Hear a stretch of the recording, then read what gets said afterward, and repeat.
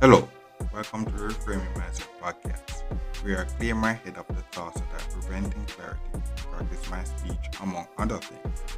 Episodes range from informative knowledge to funny stories about my experiences, and in the future, maybe include interviews. So subscribe and enjoy. Episodes drop every other day.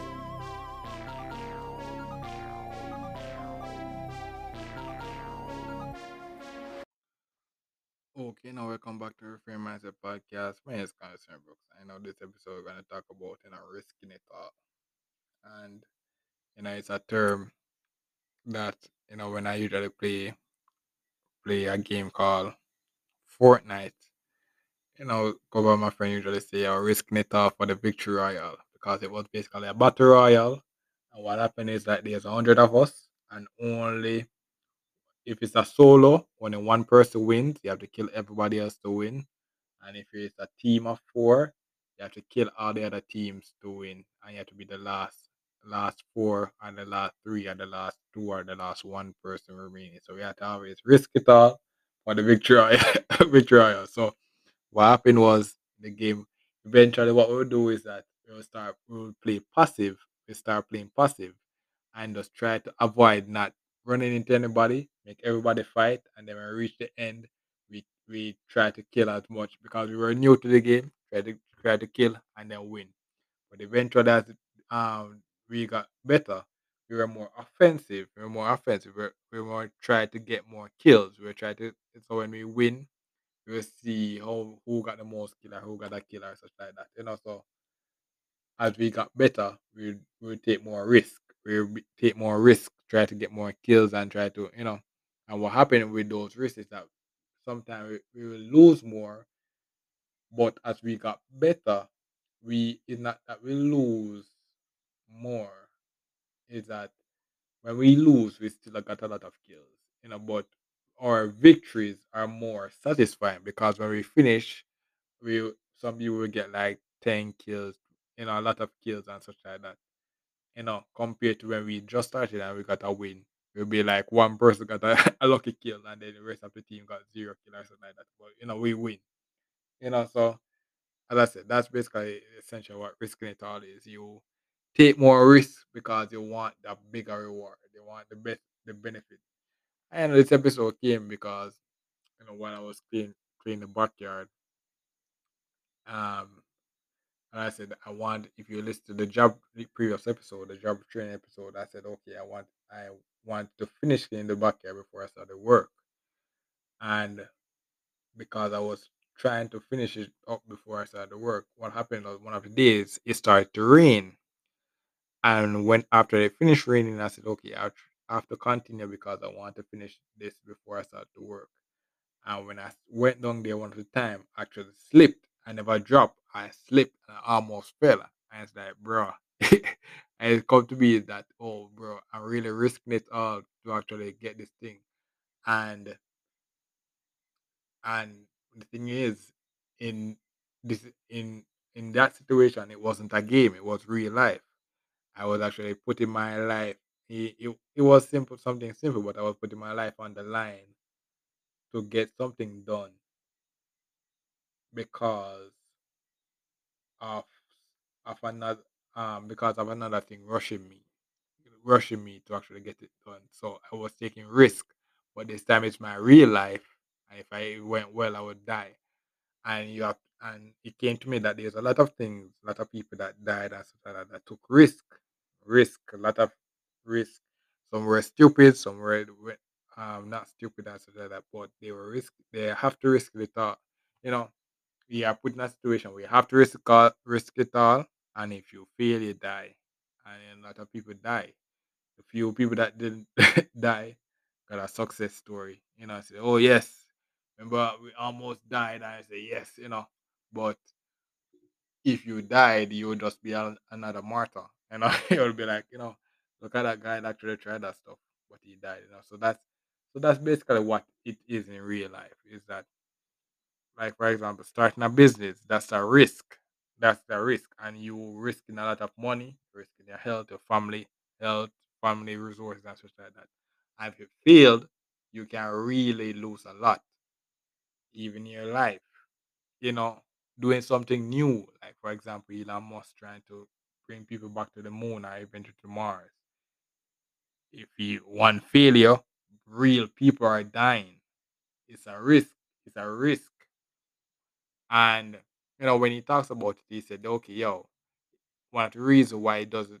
So he actually he successfully bring the spaceship into orbit, and and it and it lands back event, and it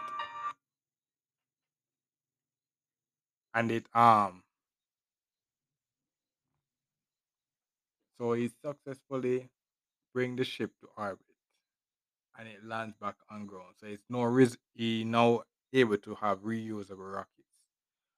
But the next goal is to actually put people in those reusable rockets and bring them up and down. That now is more risky. So what was so his first task was really hard to do, but eventually he got it done. It was risky and it cost him a lot of money, but he actually figured out how to do it, and that risk now paid off to where it saved him a lot of billions in the future. The next risk now is you're risking lives, and if he fit, so before his spaceship then became successful, he failed 3 times. His spaceship got destroyed 3 times, and the only reason he became successful because he had enough money to basically try a fourth launch, and on the fourth launch it worked. But if he actually trying to get people into space now, if he failed, people are dying. It's not simple as okay, a ship is destroying and he had just recoup the pieces and whatnot. No, if he fails, people are dying. People with families, wives, and all those stuff, and they're dying.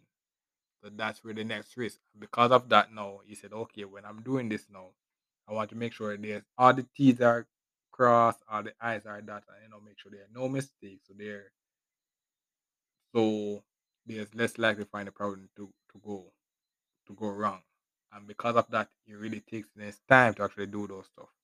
I don't remember if I actually got to do it because but that's giving an example of risking it all. You're As you roll the dice and more stuff, you're taking on more risk, and the consequences of those risks can, as you go up in level, gets more and more deadly. Like for example, when I told you when I became an unofficial homeowner, one of the big risks was that I could lose the home if I didn't act smart, if I wasn't proactive and all those stuff. I could lose the home, a lot of repairs, it could break down, so there's a lot of things could have gone wrong because I, reach a level of becoming an unofficial homeowner. So I had to really take my time and really act smartly, spend my money smartly, so that right now, next month would make it 1 year that I'm basically a homeowner. We'll make it 1 year. And then what happened now is, for example, Suppose I get the car. I would have to be able to can maintain a home and a car at more risk. So which is why I can't just really just go out and purchase a car yet. I have to be able to we can confidently maintain the home. Then I can add the car. So as I said, you have to really so as you go up, the risk is higher and you have to be more smart. You can't just be careless like when I play the game I will just try to rush and kill more people. No, you have to be more smart when you're taking those risks. And that doesn't really minimize the risk, but what it does is basically you're approaching it more smartly, and it prevents you from, it's less likely that you to die from you trying to take a risk to maybe level up or something like that. So basically what this episode trying to say is that you have to take risk. if you want to level up, you have to take risk. You have to take calculated risk. And each time if you're doing something that's never been done, the risk is really unknown to you. You're really unknown to you, but you have to do it anyway.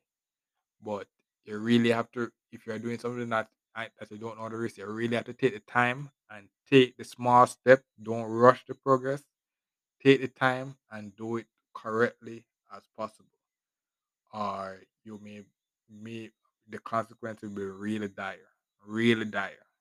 Like for example, 2008 financial crisis. A lot of risks were taken. They're giving out free, basically, houses to people that had had no record of being able to afford a house and such like that. They were taking a big risk and said, okay, yes, like, we can do that.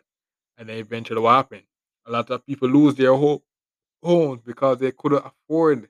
They were those people that they got the home weren't people that were financially ready to be able to maintain a home. Eventually, they they lose their home. The banks failed. They went into a recession, and a lot of people lose work and poverty growing and all those stuff. So that's basically what another example of risk method. So you have to be smart when you're taking risk in this pandemic as well. When the virus broke loose, all the bad decisions, bad plays, or the bad thing, or the wrong moves caused millions of lives to be lost. You know, in America, they reach days where basically millions of cases per day. So that's basically what happened when I started making bad decisions, making risk calls. The higher the risk, the worse the consequences can be. You know, the rewards can be greater, but the consequences are higher. So you have to really be smart. So that's basically it for this episode. Just to tell you that, sometimes you have to risk it all, but the consequences sometimes you don't really, it's not really worth it. Sometimes you just need to just basically just be patient and just wait a while, and then eventually that risk that you would take, that is risking it all, become less risky because you're more mature and able to attach the situation better. So that's basically it for this episode. Thanks for listening, and look forward for the next episode. Mhm. Well, this is the end of the episode. Thanks for watching and look forward for the next episode. To support this podcast, go to anchor.fm/cssb/support or become a sponsor for this episode. If you have a product that you want to have more exposure, DM me on the Instagram page, Reframing Mindset Podcast, or on Twitter at ReframingP. Either way would help. Thank you regardless for listening, and here's a preview for the next episode. And so I finished cleaning the backyard, and what this cleaning did was basically got rid of the big thing, like the big branches. It cut the grass as well. Big branches, move some of the stones and such like that. I remove all the garbage from the backyard so that basically kind of clearer. And basically, if I'm cutting it again, it's mostly grass and leaves that I'll be cleaning up. But you know what? What came to me was that since I'm actually start working and such like that, I don't really have time to actually cut the yard and like I did. That took basically 37 days. I can't really do something like that again. So what I had to do now is maybe I would have to hire someone to do it,